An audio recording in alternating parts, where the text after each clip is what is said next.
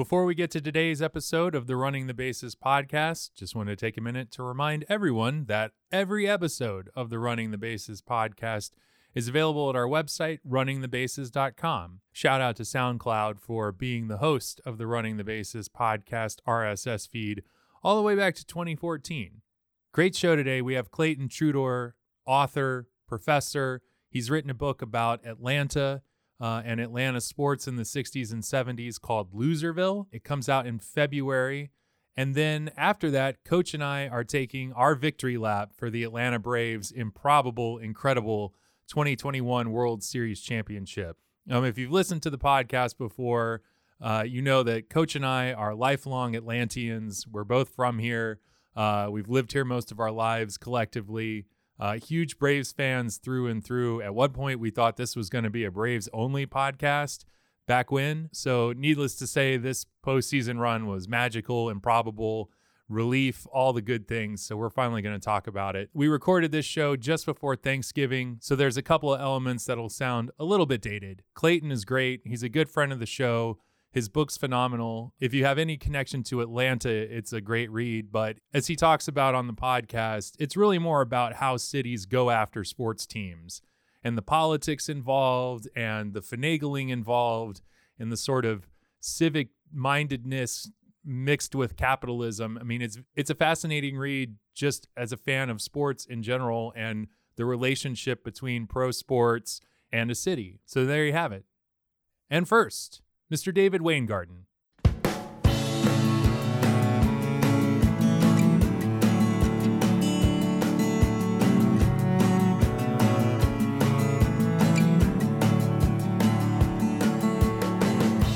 Welcome, baseball fans, to the Running the Bases podcast. I'm Tucker Wells, joined as always by Coach Jordan Bounds, and we have with us today none other than Mr. Clayton Trudor, wonderful author, teacher, history buff, baseball fan. He is the author of a new book, Loserville: How Professional Sports Remade Atlanta and How Atlanta Remade Professional Sports. It is available for pre-order on Amazon.com, and it is going to be released on February 1st of next year. So, Clayton, welcome to the show. Thanks for joining us. Thanks so much for having me. It's a pleasure being back. Yeah, absolutely. And Coach, how are you doing, by the way? Oh, I'm doing fine. Didn't mean to skip over you. Yeah, that's all right. That's all right. So we're going to talk with Clayton. We're going to talk about his book, and then Coach and I will effuse profoundly and shamelessly about the Braves' recent World Series championship. So, and let's just jump right in. Clayton, talk about this book, Loserville. Talk specifically about where you got the idea and why you wanted to write this book. I got the idea when I was in graduate school. I did a PhD in U.S. history. My area of expertise is American urban history and the history of American culture. And I wanted to write about the impact of professional sports franchise relocations on American cities. Initially, I wanted to do it in a very broad sense. My advisor told me that will take you 70 years.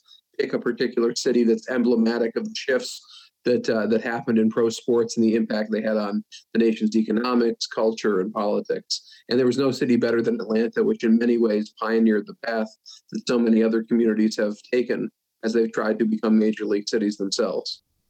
Right. And so the book really focuses in on, Atlanta and the players and the personnel and the mayor and everyone involved to get those first sports franchises to Atlanta. The Braves in 65, 66, then the Falcons as an expansion team, Hawks, and then the oft-maligned Atlanta Flames. So you really cover basically, as far as sports history goes, from early mid 60s until about the mid 70s. Yeah, roughly. I mean, essentially the book ends when Ted Turner takes over the Braves and the Hawks. I touch on that in the later chapters, but the main thrust of the book is the pursuit of teams, their arrival in town, and then the response to all of these new teams coming basically simultaneously to the community. And how this became a format for other cities to bring in major league teams as well. Absolutely, yes. Certainly, whether it's Tampa or Phoenix or Houston or San Diego, so many other cities emulated the corporate promotional campaign Atlanta took on, and also the offers of public expenditure that Atlanta offered teams to come to town. And so again, really for you, it was a fascination with franchise relocation and development, and then that brought you to Atlanta. Yeah, I considered other cities, but it just kept leading back to Atlanta every time I tried to figure out how this whole story happened. I mean, in many ways, Atlanta is the starting point for a lot of these changes. More than 60% of the franchise relocations in the four major sports have happened since Atlanta got its teams. There's been a rapid expansion of all of the leagues since then. Atlanta kind of shows that it's possible for cities to go from not being a major league community to competing with the likes of New York and Chicago and Philadelphia and Los Angeles. Yet in the same vein, so much of like what Ivan Allen's his goal was and everything failed. I mean, the idea that it was going to become this, I forgot what your term was, but the that Atlanta Fulton County Stadium would become center of gravity. Yeah, the center of gravity and stuff, and that everybody would. That really never happened, and it didn't bring in the economic boom that Ivan Allen and all the big mules thought it would bring on. Yes, I think in some ways it was kind of a teaspoon against the ocean in the sense that the trajectory of the region was already going for rapid suburbanization. By 1970, more than 3/4 of the region's population lived outside of the city of Atlanta. Now it's well under 10%. So it's competing against significant economic and social trends in the region already. Right. And so to set the table for people who are going to be getting this story for the first time about this push and this process to get professional sports to Atlanta, Ivan Allen is the mayor at the time, and Atlanta is a growing post-World War II metropolis. There are no professional sports east of the Mississippi River and south of the Mason-Dixie line. Talk about, you referenced the big mules, and that was a term for basically like the big business backers in the city of Atlanta at the time. Why were major league sports important to Atlanta specifically? Yeah, the big mules is a term that came into existence in the late 1950s. It was referenced in an article in Fortune magazine and became more broadly used in the press. Essentially, it refers to Atlanta's corporate establishment. And by the early 1960s, Atlanta had this reputation as an economic hub for the region, whether it was in terms of transportation or banking or finance. And Atlanta was looking for a cultural position that was comparable to its economic role nationally. And when Ivan Allen comes in, he runs for mayor on a platform called Forward Atlanta, which is modeled after a previous promotional campaign for the city that his father, Ivan Allen Sr., had engineered in the 1920s. And a huge plank in this platform is called Major League City, the idea that Atlanta should seek out these institutions both as a source of civic pride, a source of prestige, and also as a place that's as something of a center of gravity for the metropolitan region. And Allen had been the head of the Atlanta Chamber of Commerce and is able to persuade many of the people who were already kind of thinking in this direction, people like Mills Lane, who was in banking, people like Arthur Montgomery, who is the Coca-Cola bottler in town, to get involved and get on board with this process. And Atlanta very quickly lures teams from the four major professional sports and builds Atlanta Fulton County Stadium. And the city also helps to finance what becomes the Omni Coliseum downtown. The corporate establishment and political leadership are instrumental in this push. Atlanta had always been very good at rolling out the red carpet to lure factories from other parts of the country, to lure branch plants of large corporations. They essentially took this business model and brought it to pro sports in a way that nobody had done before. Certainly there have been relocations, obviously the Dodgers and the Giants and other very prominent ones, but those were more one-off kind of situations. What Atlanta had was a highly orchestrated campaign to bring all of the major league sports to town. If you look at a lot of the other southern cities, like let's say New Orleans with the Superdome, with Houston with the Astrodome, when they brought in pro sports, they were almost as interested in bringing in a prestigious building as much as anything. This building that would be itself a showpiece for town. Atlanta's focus is a little bit less on that than the other communities, I would say. They're more interested in the idea of being major league, of being in the standings alongside the other important cities in the country. And they're very successful at this. Fulton County Stadium is never the showpiece that the Superdome or the Astrodome is. I think the Omni, certainly in terms of name, had more of those kind of aspirations. The general manager of the Omni, Bill Putnam, is the one who comes up with this. He'd previously done the Great Western Forum and the Spectrum and had all these very grandiose named arenas he'd helped put in place.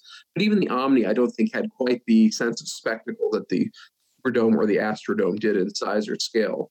So Atlanta was very invested in the idea of becoming a major league community from the early 1960s onward. And by the early 1970s, achieved this. They became the ninth city in North America to host teams from all four of the major professional sports leagues. I'll say as a fan here, I liked the way the Omni looked when it was built. You referred to the rooftops, the kind of copper-looking triangular rooftops and stuff.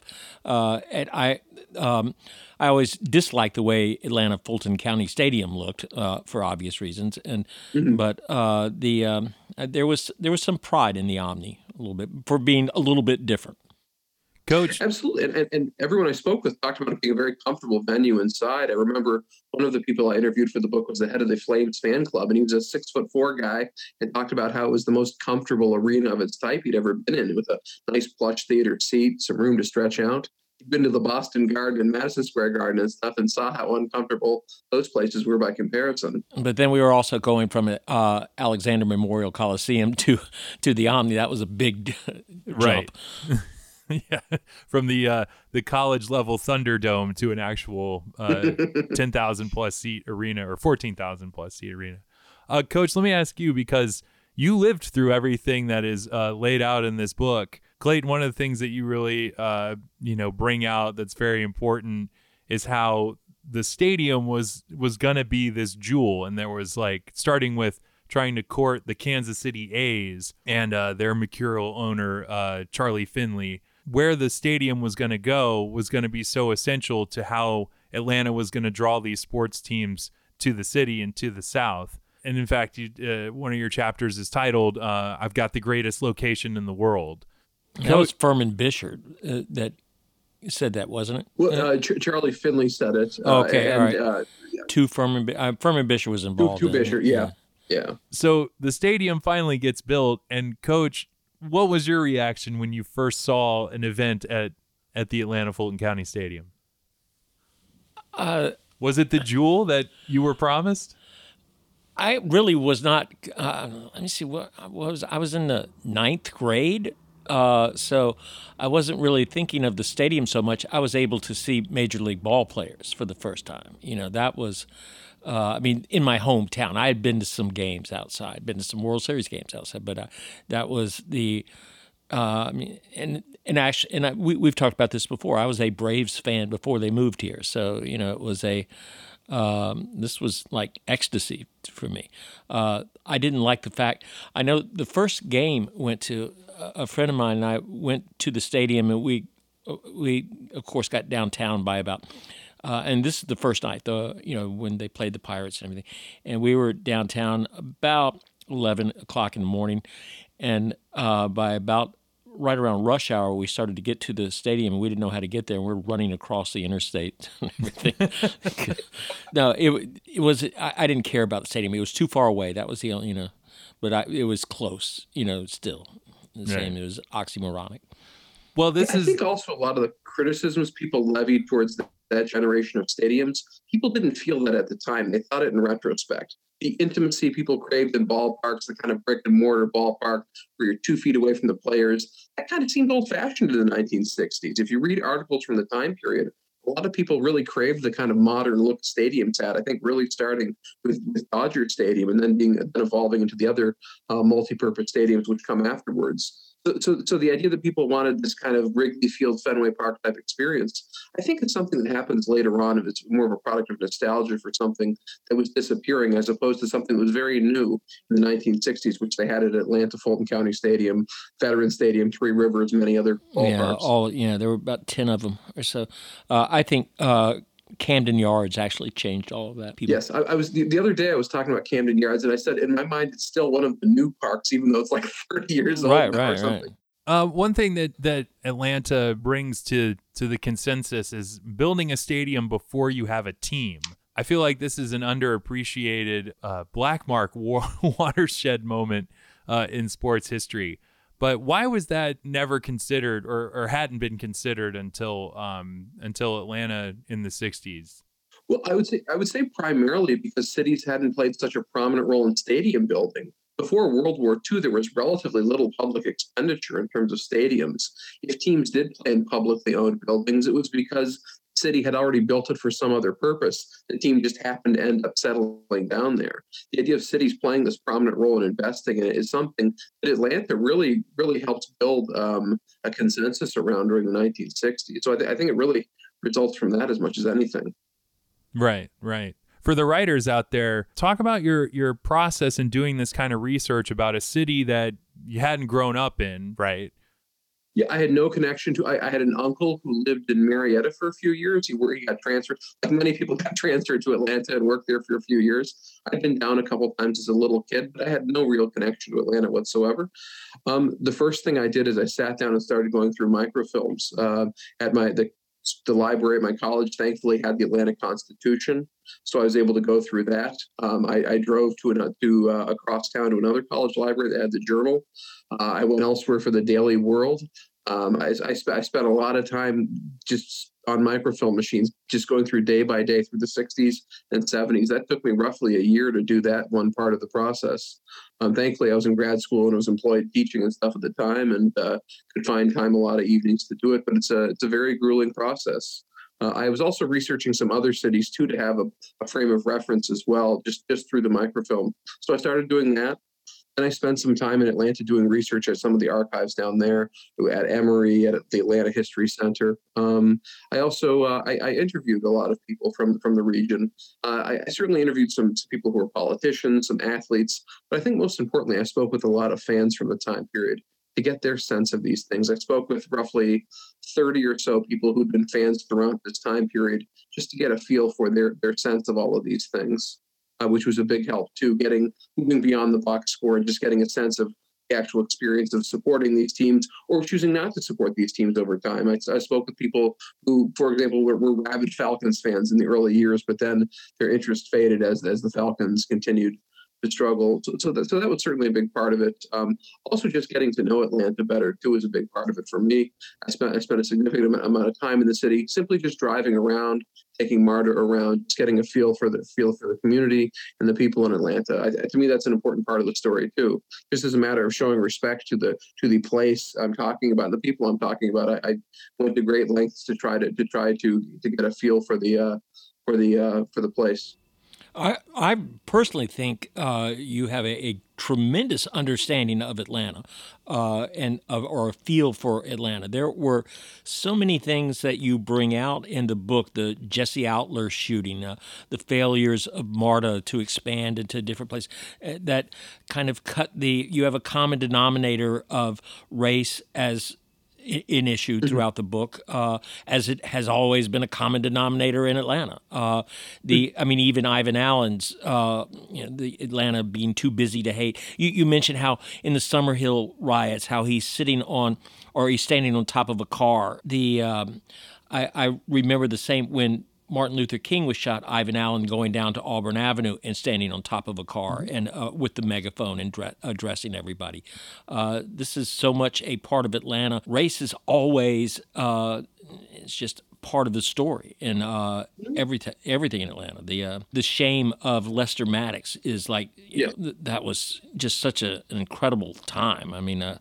To me, as an outsider, it's just remarkable what Atlanta was able to do throughout the Hartsfield and Allen periods and into Sam Massel, having this biracial governing coalition within the Jim Crow South was an incredible thing. And I think it's, looking back, it may be tough to recognize what a significant thing they accomplished during this time period.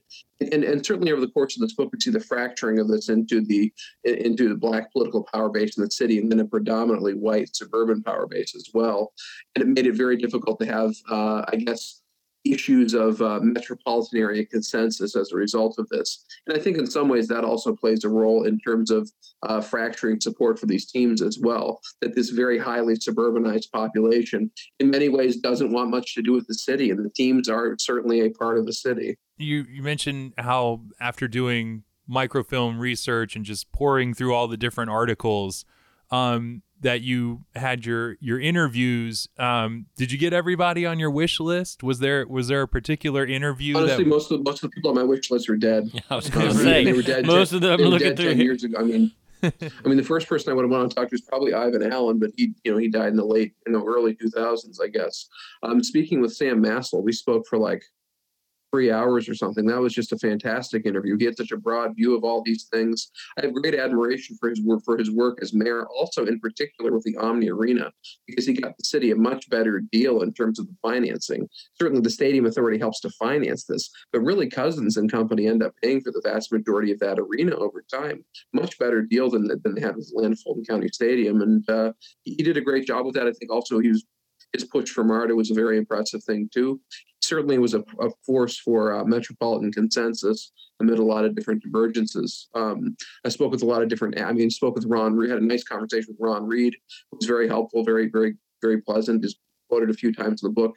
Bill Clement from the Flames, boy, certainly he's a guy who's a sportscaster, but just the man was just born to give sound bites for books. He was just fantastic. Everything he said I could have put every single thing he said in the book.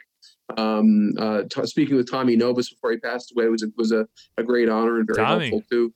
Yeah, he went to my church. Oh wow! He played putt-putt at the putt-putt golf course that I used to run. Oh wow! It was a little while ago. He wanted to buy the place. Yes, if I remember correctly. Yeah, that's what he said. Was there somebody living that was on? I would have loved to speak with Hank Aaron and Ted Turner. I would have liked to speak to.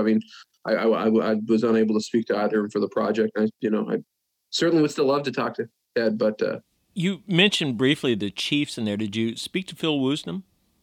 I wasn't able to get in contact with him. I tried a couple of times, but I tried. I had a couple of people I had connections with the NASL, and I just for whatever reason couldn't get in touch with him. Right. Which is the soccer league, right? And that was yes. So the Atlanta Chiefs of the NASL soccer league technically or truly won the first professional championship in the history of Atlanta. Right. So you've written books before for SABR, the Society for American Baseball Research. Kind of compare the process of doing those books, like the history of the Tony Conigliaro Award. Compare that to doing this book.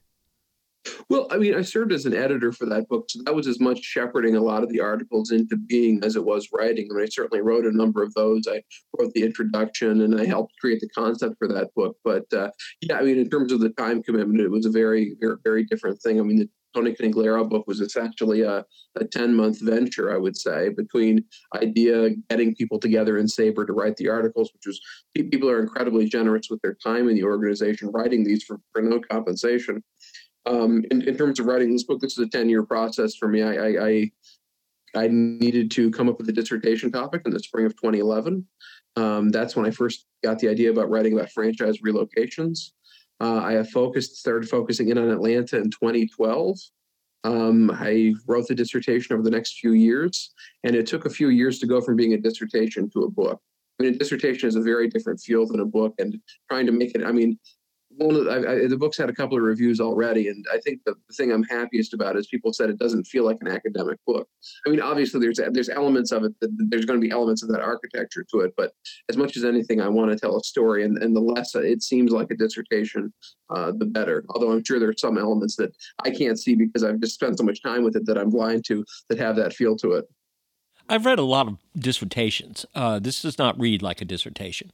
I've read more books than I have dissertations, but no, it does not read like a dissertation. Now, granted, I am the captive audience for this. If everybody was my age and lived in Atlanta, you would become the next John Grisham. Right.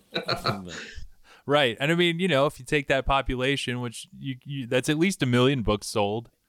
Oh, I don't know. There are 1 million people my age. Sure. In Atlanta? Yeah, that have Atlanta, maybe they've moved away. Yeah, okay, all right. I'm being optimistic, but that's how we have to be in this day and age. I got a question. Yeah. In all of the research, and who is the biggest villain? Who is the biggest villain? Right. Who did more to hurt Atlanta sports than Lester Maddox? Okay. What a buffoon. And just in terms, Atlanta was able to get pro sports because of the reputation it had built as being a progressive oasis in the South. He did everything he possibly could at every turn to try to hurt that reputation. I don't think he really gave a hoot about sports one way or the other, but just having him, at the Pickrick doing what he's doing, and then being the way he was as governor and everything, it really. boy, he put Atlanta in a bad position over and over again. And he certainly showed that Atlanta was a place within the state of Georgia, and not simply its own thing, which I think in many ways the city leaders wanted to present it that way, as being apart from some of the ugliness that was elsewhere going on in the state and the region. I guess he would be. Beyond that, I don't see there being a lot of villains in the book. I think there's people who, there may have been some naivety here and there. I mean, in terms of Atlanta's civic leaders, I think nobody'd really done what they did before. I have a lot of admiration for their tenacity in getting this through. I guess the idea of taking land that was going to be designated for affordable housing and turning it into a stadium, I'm not too fond of that, but there's a lot of authors to that. I don't know that any one person is the particular villain of that aspect. Right, of the and story, you pointed out how even the black leaders at that time supported that decision at the time. I mean, it was not that was kind of a universally accepted action. Yeah, and I think part of that is the city's black leadership liked the idea of being a significant part in any major civic decision. Right. And right. by being such strong boosters of it, they were certainly a part of the coalition that helped make that possible and spoke on very enthusiastically for it. Right. What are your feelings about Rankin Smith? He's the players I spoke with all liked him personally. We need to tee this up. He's the owner of the Falcons. Anyway, I jumped in on the question. Rankin Smith in 1965 gets convinced by his fraternity brother from the University of Georgia, Carl Sanders, who's the governor at the time, to get involved with buying the NFL team there. He ends up paying twice as much for the team as he expected initially. Smith is very much an amateur owner. He's very much an owner of his generation who'd been very successful in his insurance business, but was certainly not a football expert. And I think Rankin Smith provides an example that future teams have hopefully learned from, that you need football experts or basketball or hockey or baseball experts in place to run an organization. It's a very particular and specific business. And the Falcons struggled for basically, except for a couple of years, the first quarter century they were in town. Right. You mentioned how Mike Kinn, when they took out the general manager who knew football and brought in another businessman, that just turned the team right around again. Yeah, I mean, I think people tended to like Rankin Smith personally. They got along with his family. I think they were friendly and easy to deal with. They just weren't football people, and it showed on the field. The Eddie LeBaron era was very successful in the late 70s and early 80s, but you need people who know the sport in charge. And in my later chapters, I go into a little bit other cities that followed Atlanta into the big leagues and suffered from some of the same problems too. But if you look at the Tampa Bay Buccaneers, Hugh Culverhouse was their owner. He was Richard Nixon's tax attorney, among other things. He was a very well-heeled guy. He went out and he got John McKay from USC, certainly a qualified coach. He got Ron Wolf, who later won Super Bowls with the Packers as general manager, and they still struggled. They were even worse than the Falcons were in the early years. So it's a very tough and specific business to get into. There was a perception in the early years of the Falcons that, and I don't think you touched on this, but that the Falcons would draft people that they could sign easily because of going against the AFL, and that often Rankin Smith was trying to cut corners. This was when you mentioned how he was having IRS problems at one time, and this was kind of a general perception that we would draft a Joe Profit, who was a third-round draft pick. We would draft him in the first round because he was more affordable, and that it was a business decision, never a football decision along those lines. But following up on that, I think it was the most difficult era ever to be an expansion NFL team because the talent pool was so sapped by the competing league that actually had a much wealthier group of owners, all these oil barons and the like who owned AFL teams. It put NFL expansion teams such as the Falcons and the Saints in an incredibly bad position. And both of those places had to compete with football mad markets anyway, where the Sunday game is the third most interesting game of the week to a lot of people. Right. Yeah, I was going to say, two things. One, Rankin Smith is to the football fans here the big villain. Yeah, we are not partial.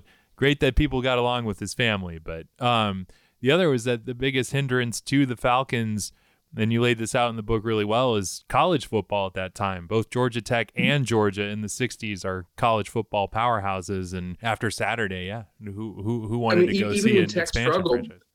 I mean, even when Tech struggled, Pepper Rogers was an interesting, compelling guy, and he still drew very well in spite of having some struggles in the 1970s. Yeah. Yep. They have issues drawing well right now, unfortunately. Oh, yes. I saw the game against BC a couple of weeks ago, and you could have shot a cannon through the place and not hurt anybody. Oh, my God. I mean, they're playing Georgia on Saturday. That place is going to be completely red. And yes, and that hurts my feelings because I'm more of a Tech fan than a UGA fan, but never had a true dog in the fight, pun intended. Well, let's talk real quick about difficulties with expansion cities in general with building the support for new teams that come to a new major league city. Here, Atlanta has swung and missed on 2 hockey teams, not one, but 2 NHL franchises. With the Flames that you talk about, and you actually talk very positively about the Atlanta Flames, which I find interesting. And then, of course, we lost the Thrashers in the 2000s. You see, though, like Las Vegas, they knocked it out of the park with their hockey team there. Nashville with their hockey team. The Diamondbacks, they just dumped a ton of money into free agents right off the bat so that there was Randy Johnson there in the second year that they were in operation. Talk about those difficulties that you found through research that you were going to say how to and how not to build support for expansion teams. How is that done best? It's done best by taking your time getting teams. Atlanta's teams were just poaching off one another because they had so much so soon. And it's not like people ceased being interested in the local sporting culture, whether it was participatory sports or spectator sports otherwise. People still went boating. People were still golfing. They were still playing tennis. People were still going to watch professional wrestling. People were still watching auto racing. People were obviously still watching all kinds of amateur athletics at the high school and lower levels. They're watching high school football. They're watching college football. Those things all remained popular in spite of teams with Atlanta across their chest being in town. So I think competing with an existing sporting culture, particularly in the Sun Belt, where people can play outside for much of the year and have a great time, is a very difficult is a very difficult thing to do. San Diego, in many ways, faced many of the same problems. Having to compete with the beach all year was a very difficult thing for the region. Having to compete with the kind of person who could afford a season ticket is the kind of person who's going to buy a boat to whether it's in Georgia, play around the lakes or play in the ocean out in Southern California. It's a tough situation in terms of drawing consistently fans that already have existing lifestyle preferences and passions before teams get to town, and then getting so many teams so quickly. It's an incredibly difficult thing to succeed. In some ways, I think Phoenix did it best, and I think it's essentially accidentally. They end up getting the Suns long before they get any of the teams in the other major professional sporting leagues. And as a result, the Suns build strong support, both on the court and in the stands. They have an excellent owner and general manager in Jerry Colangelo, and they're very successful as a result. Other Phoenix teams come much later and have their struggles, certainly, but having one team first and giving them some time to prosper seems like the way to go. If one can look, from a couple miles away at the situation. How much do you think the location of Atlanta Fulton County Stadium hurt the early successes of both teams, both the Braves and the Falcons? Oh, I think it played a significant role in it, particularly as the region became more and more suburbanized. It became a chore to get to the games for a lot of people. You have to drive in to go to work and then drive back out and then drive back in with your family, particularly on a hot July or August night in Georgia. Sitting in the stands at Fulton County Stadium may not have been the most attractive thing, especially when the team was struggling. So I think particularly for the Braves, who have in baseball, you have such a long season, so many home dates. I think it's particularly difficult in that regard. Whether it would have been more successful in other parts of town or out in the suburbs, I think it's tough to say. I mean, I think maybe the Lakewood Park track area, which was one of Ivan Allen's suggestions, might have been a little better, more on the outskirts of town. But I don't know. I think it's tough. There probably would have been other situations that came up with any other location, particularly in the core of the metropolitan area, if a stadium got built in that time period. I don't think Lakewood would have been a better situation. When they have races out there now, they have traffic jams for hours and hours with people trying to get out, and a large crowd just doesn't on one expressway just doesn't work there. I think I defer to your local expertise on that completely. Yeah, but I do think there's a noticeable difference now that they have moved into Cobb County.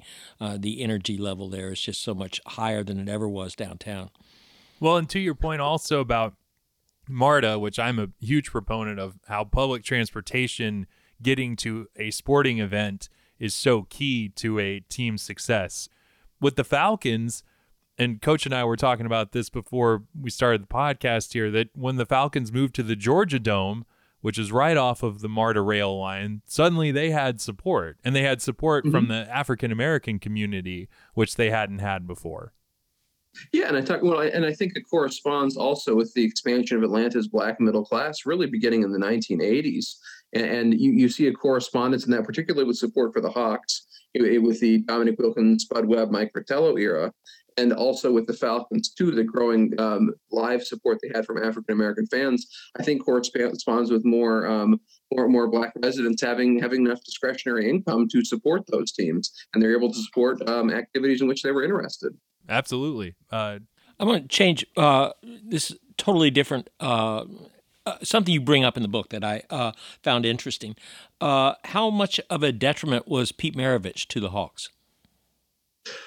I think he was put in a really bad situation. I mean, they completely blown up their roster. They're trying to rebuild around him. I mean, obviously there was racial overtones, to say the least, about the whole thing. He's going to be this white Southern superstar. They're going to build the team around. The team was already an excellent team. They'd been to the conference finals 2 consecutive years. A tough defense, a very gritty style of play, but they got completely blown up. And it was really the Hawks were very tough with contract negotiations early on when they're in town. That's why they got blown up. They all left. All of a sudden, Pete Maravich is the highest paid player in basketball.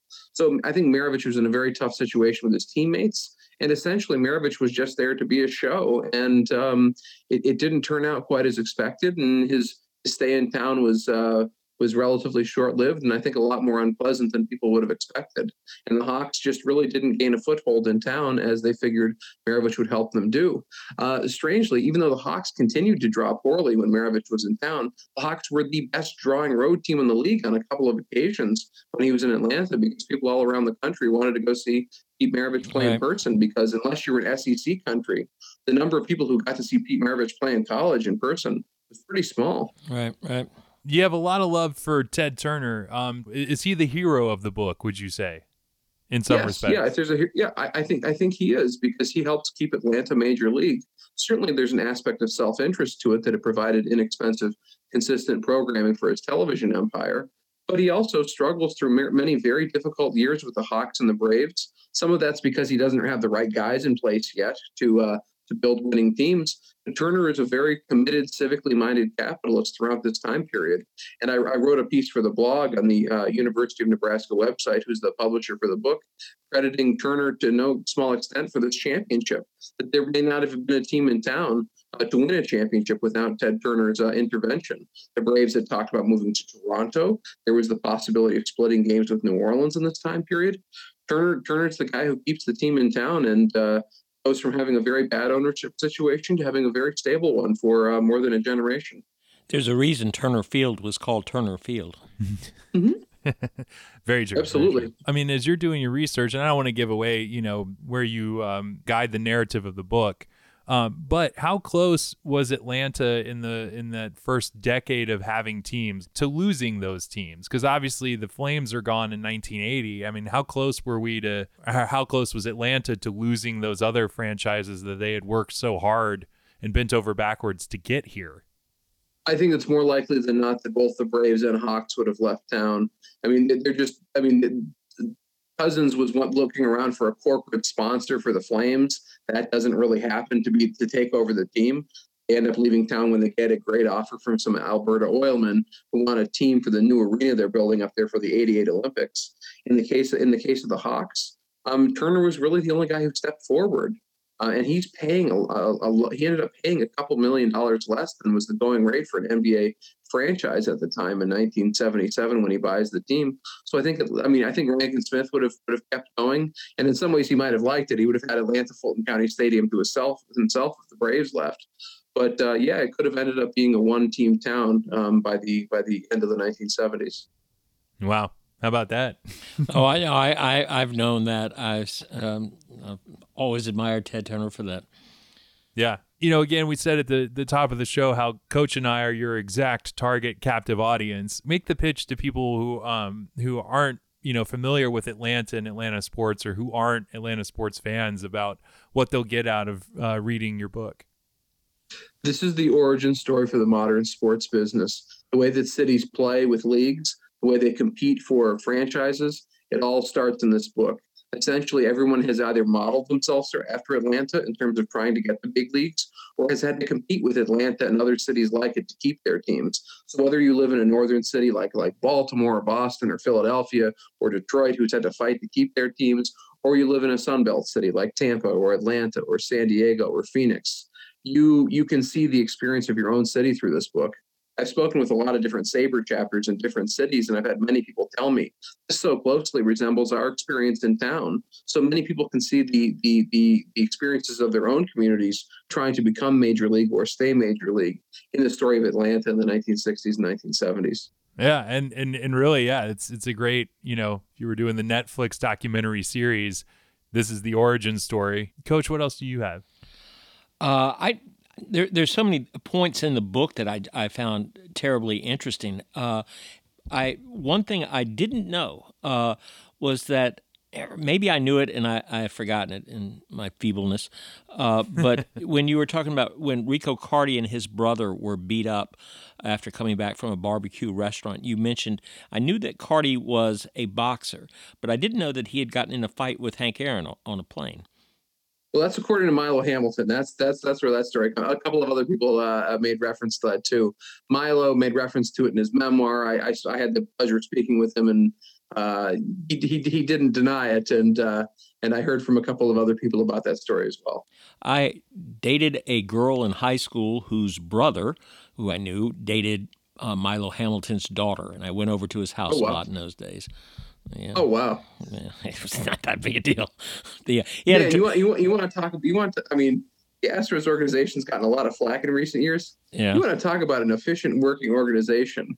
When I wanted to speak with Milo, I called the Astros probably in 2014 or 2015 or so, and because he most recently worked for them, right. And I asked if they could put me in touch with him. Within an hour, Milo Hamilton gave me a phone call. Wow. Ready to talk about whatever, and we chatted for like 2 hours. He was great. He couldn't have been more helpful. Yeah, I know he had a trophy room that even his wife didn't have the key to. I know nothing else. That's just picking this up as a 10th grader who's over there. So you can interview Coach for the follow-up to this, for some of the absolutely the underbelly nightlife stories going on at the time. From a 10th grade perspective. Well, on up. You weren't in 10th grade for forever. No. They're just incidental points. There were so many things. When he's talking about the annexation of Sandy Springs, we've grown up in Sandy Springs, and I don't know exactly when that happened, but that was something that it was interesting reading this. So many of the little points mention the Summerhill riots and things of this nature, which I kind of put in the back of my mind. All of that kind of came to fruition again in reading this, and I do like the way everything was laid out chronologically in a way that it helped me remember so many of these points. I had forgot about the Cosmic Carnival. I saw Allman Brothers. There were a bunch of people there. I was there at the Beatles concert that night, all 35 minutes of it. But I don't know. So much of this I just enjoy because it was like reliving my own past. Well, I'll tell you, the original draft was 800 pages, but they had me. Wow. They thought I should cut it down a little bit. Yeah, 800 pages. You would have had me reading it. It's only 500 or whatever now. Yeah. I do. I will say, you were talking about how Ted Turner is the hero. I also see Ivan Allen as somewhat of a hero too in this I whole agree. thing. Absolutely. I don't know that, and thankfully we didn't get Finley as our first owner Right. Oh, my Lord, yes. because they would have been gone. He took all those pains to Oakland. Also, the failures of MARTA, or the failures of MARTA to extend in other parts of the city and stuff. So much of that is a racial element to the book, but that has a lot to do with the early failures of the team, or their failures to draw well.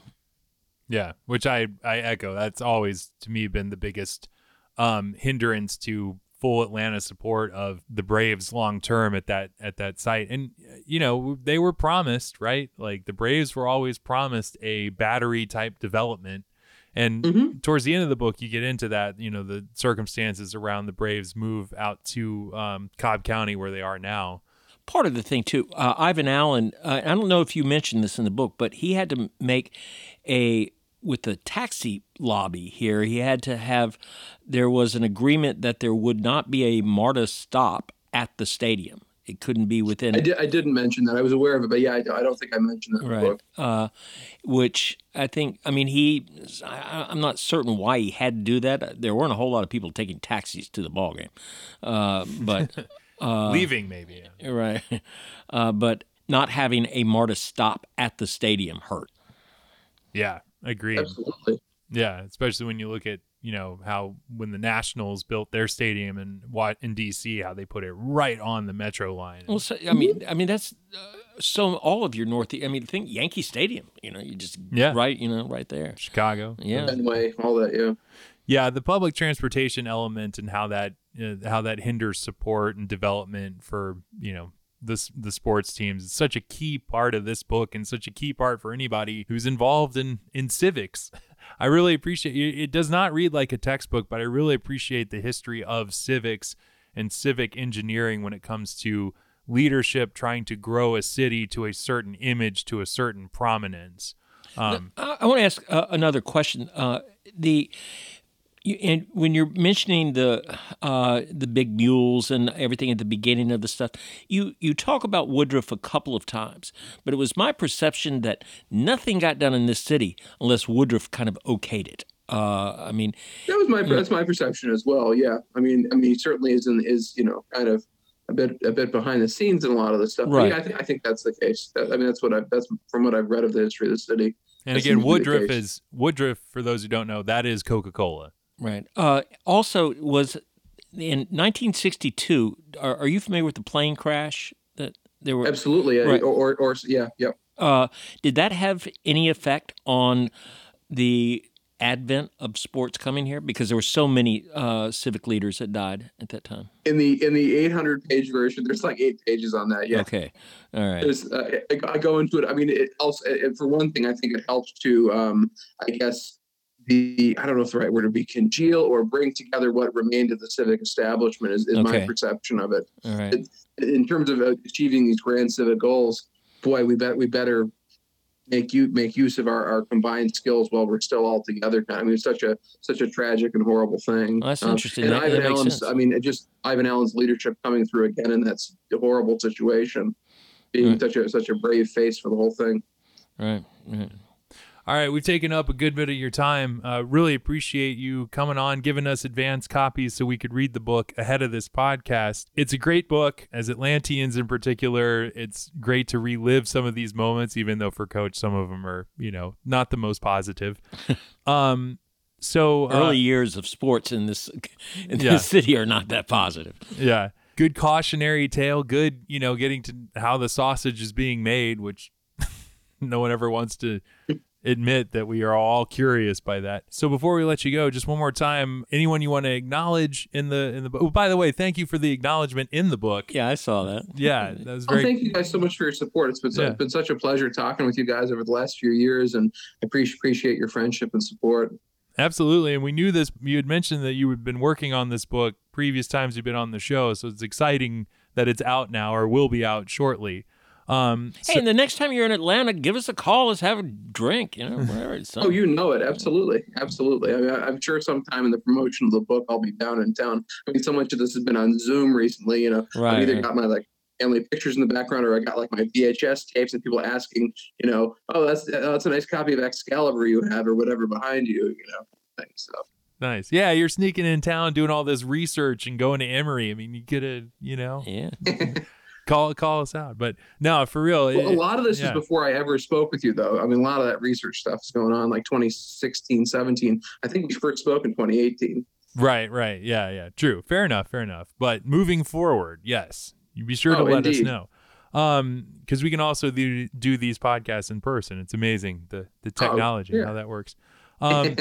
But just anyone you want to credit for, in particular for helping you put this book together. And then also be sure to tell the good listeners where they can find the book. Well, this project wouldn't happen without my advisor at Boston College and Graduate School, Lynn Johnson. She really, in many ways, helped me get the whole concept together.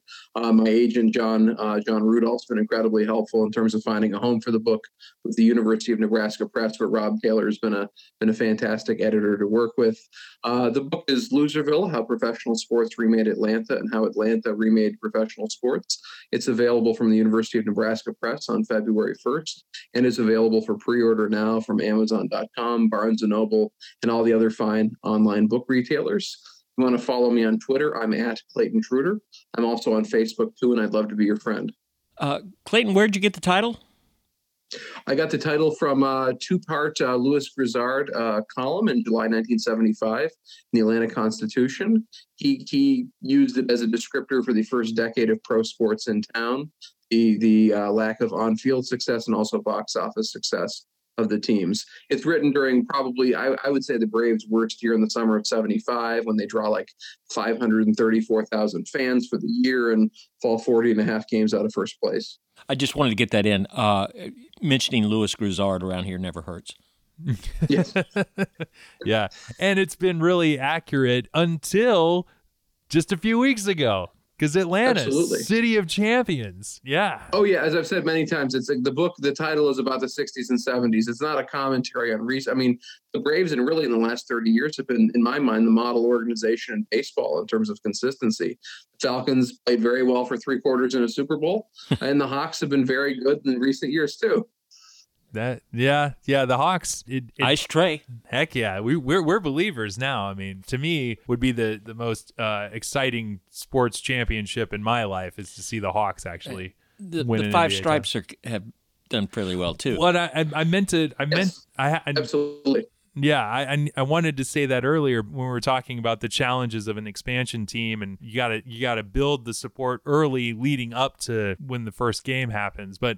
Atlanta United was a model expansion franchise. Arthur Blank did that better than anything he's done with the Falcons, and he's been really great with the Falcons for the most part. Absolutely. If I'm going to say one, if I could say one positive thing I can think about with Lester Maddox is Lester Maddox was a huge promoter of youth soccer. Once the Chiefs get to town, he has a youth soccer week in the state in April of 1967, and Atlanta metro area goes from having 500 youth soccer players to 25,000 overnight, and it's continued ever since then. So in a very small way, I think he is the kernel of what happens with the broad popularity those teams get that the Atlanta United have gotten in recent years. I want to say one positive thing about Lester Maddox, which is very difficult for me to do, but he did reform the penitentiary system here. Did away with chain gangs. So you would have thought he would have promoted it, but.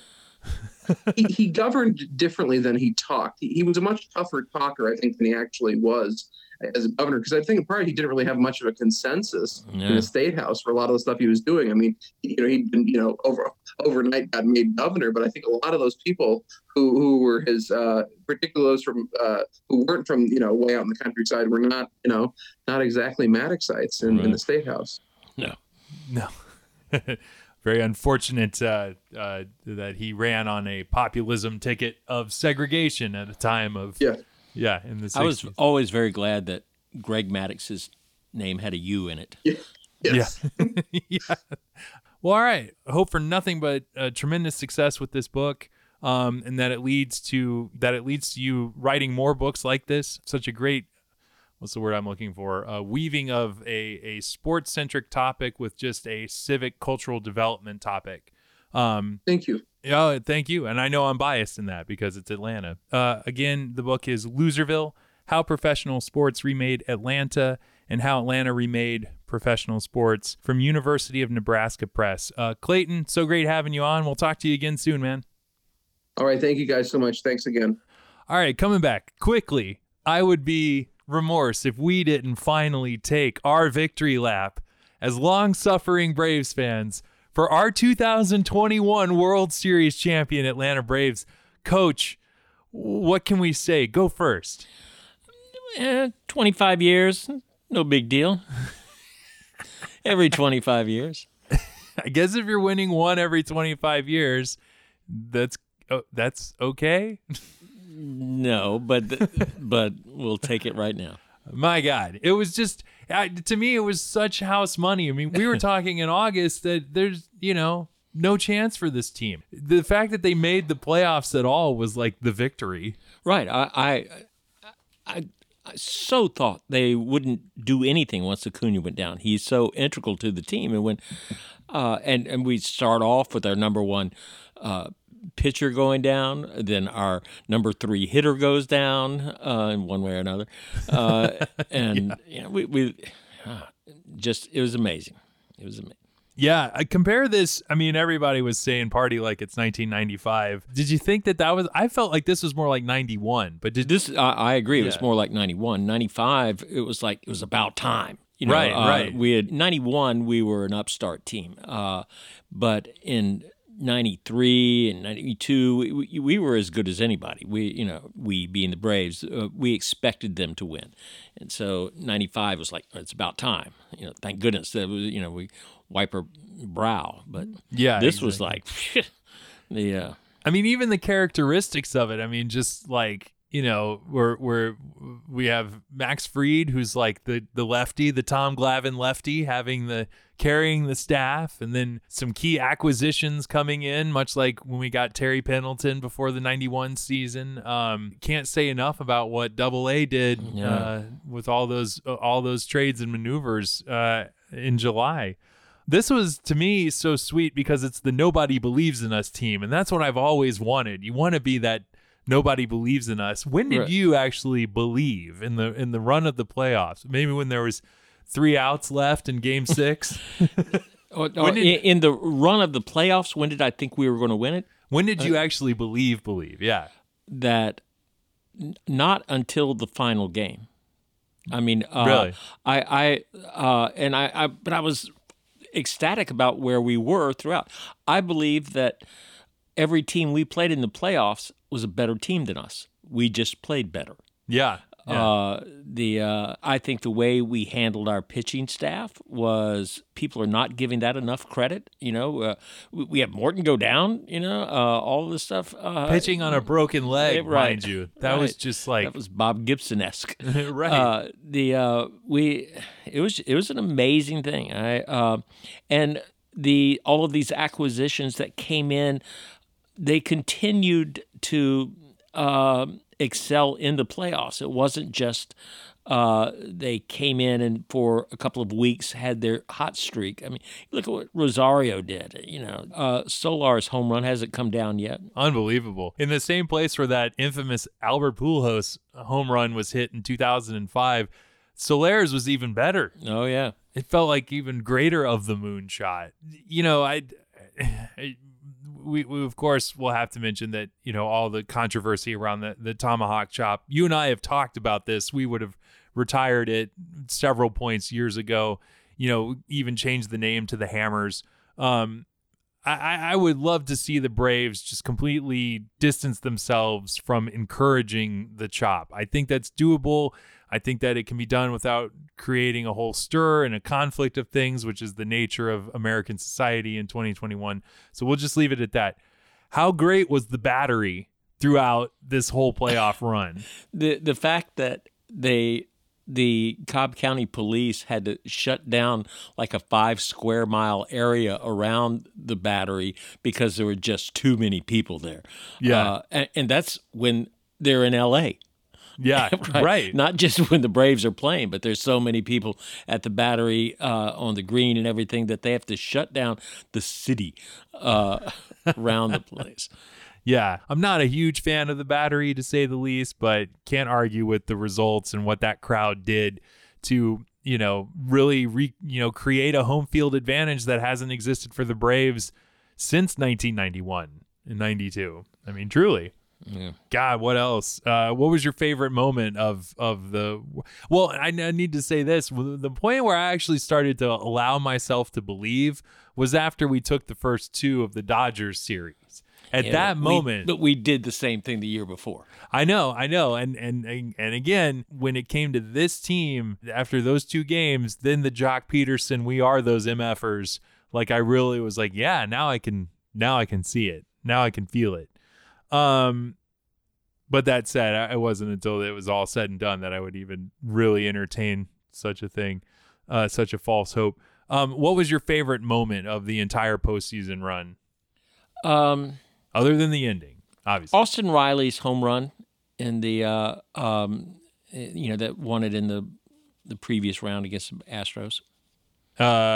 Previous round against the Astros? Against the Brewers. Brewers, yeah, I'm sorry. The Brewers, who were I thought that they were going to emerge from the National League, and we beat them in the 4 games, and it was just like, what is happening?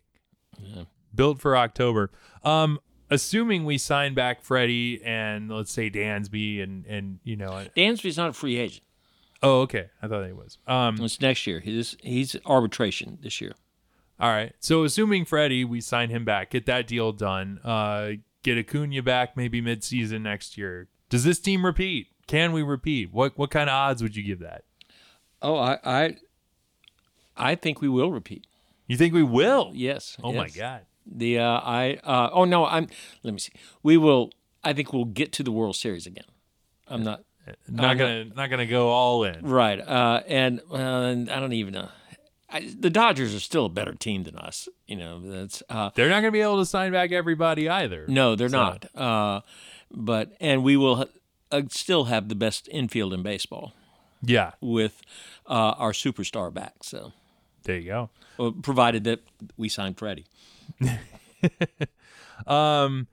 The Atlanta sports curse, much maligned, much made of in the last 10 years in particular. Is that over to you? Can we die in peace now? We can die in more peace. In greater peace. I don't know that curses are real or that they can be or they can end either. That it's not as the Lord of the Rings would suggest. Right. Okay, fair enough. Unexpected to say the least that the Braves would win it this year. Obviously, we've been thinking they're in the mix, going back to 2018 and Acuna's ascendance. But given that we've won this title as the nobody believes in us team and no one really expected it, what is the next title that you want to see in your sports fandom? Well, I'd like to see the Hawks win. Same. But if I'm going to say in Atlanta, I'd like to see Georgia Tech be national champions. Yeah. I would too. Talk about a long shot. Yeah, that's kind of a long shot. Yeah. You're in both football and basketball or just one of them? Oh, no, I would like to see it in football because that would be more unlikely. That'd be the most unlikely, I think, at this point. As far as pro sports titles, though, the Hawks, I mean, and they're an exciting young team, but that would just be, I wouldn't know what to do with myself if the Hawks actually won an NBA title. So, but hey, I believe now. I believe in so much of hope and goodness in this world. Last thing, I guess, where were you watching from when they got the final out? Oh, right here. Was it radio silence? Would you not look at your phone, or were you texting other people? I think I texted you, but I don't know if you texted me back. I was talking to people and texting people and everything else. I was excited. Yeah, when the final out was recorded, I was overwhelmed by how many people were calling and sending text messages. Yeah. Right. The cohesion of Atlanta people and fans was just wonderful. I recommend it to everybody who roots for a sports team. Sorry, Seattle. All right. And hey, actually. In Cleveland. Yeah, sorry, Cleveland. Well, no, they had the Cavs. They got that one with LeBron. Shout out to Kate Furtar, Oakland A's fan, friend of the podcast. She was the first call. She called me first out of everybody else. Yeah, so there you go. Thanks, Kate. All right. Well, thank you again to Mr. Clayton Trudor for joining us on the podcast today to talk about his book, Loserville. Thank you, as always, to everyone who follows and listens to the Running the Bases podcast. You can find all things Running the Bases at our website, runningthebases.com. Follow us on Instagram at Running the Bases, on Twitter at Running the Base, and you can like us on Facebook. We will like you too. So, for the world champion Coach Bounds and the world champion Tucker Wells, we're going to own this. This has been and is the Running the Bases podcast. We're coming into home and we're safe. Coach, you have yourself a great night, a great Thanksgiving, and just... We've got something really to be thankful for. We got something to really be thankful for, to celebrate. So you have yourself a great all those things, and we'll see you again soon. Good night.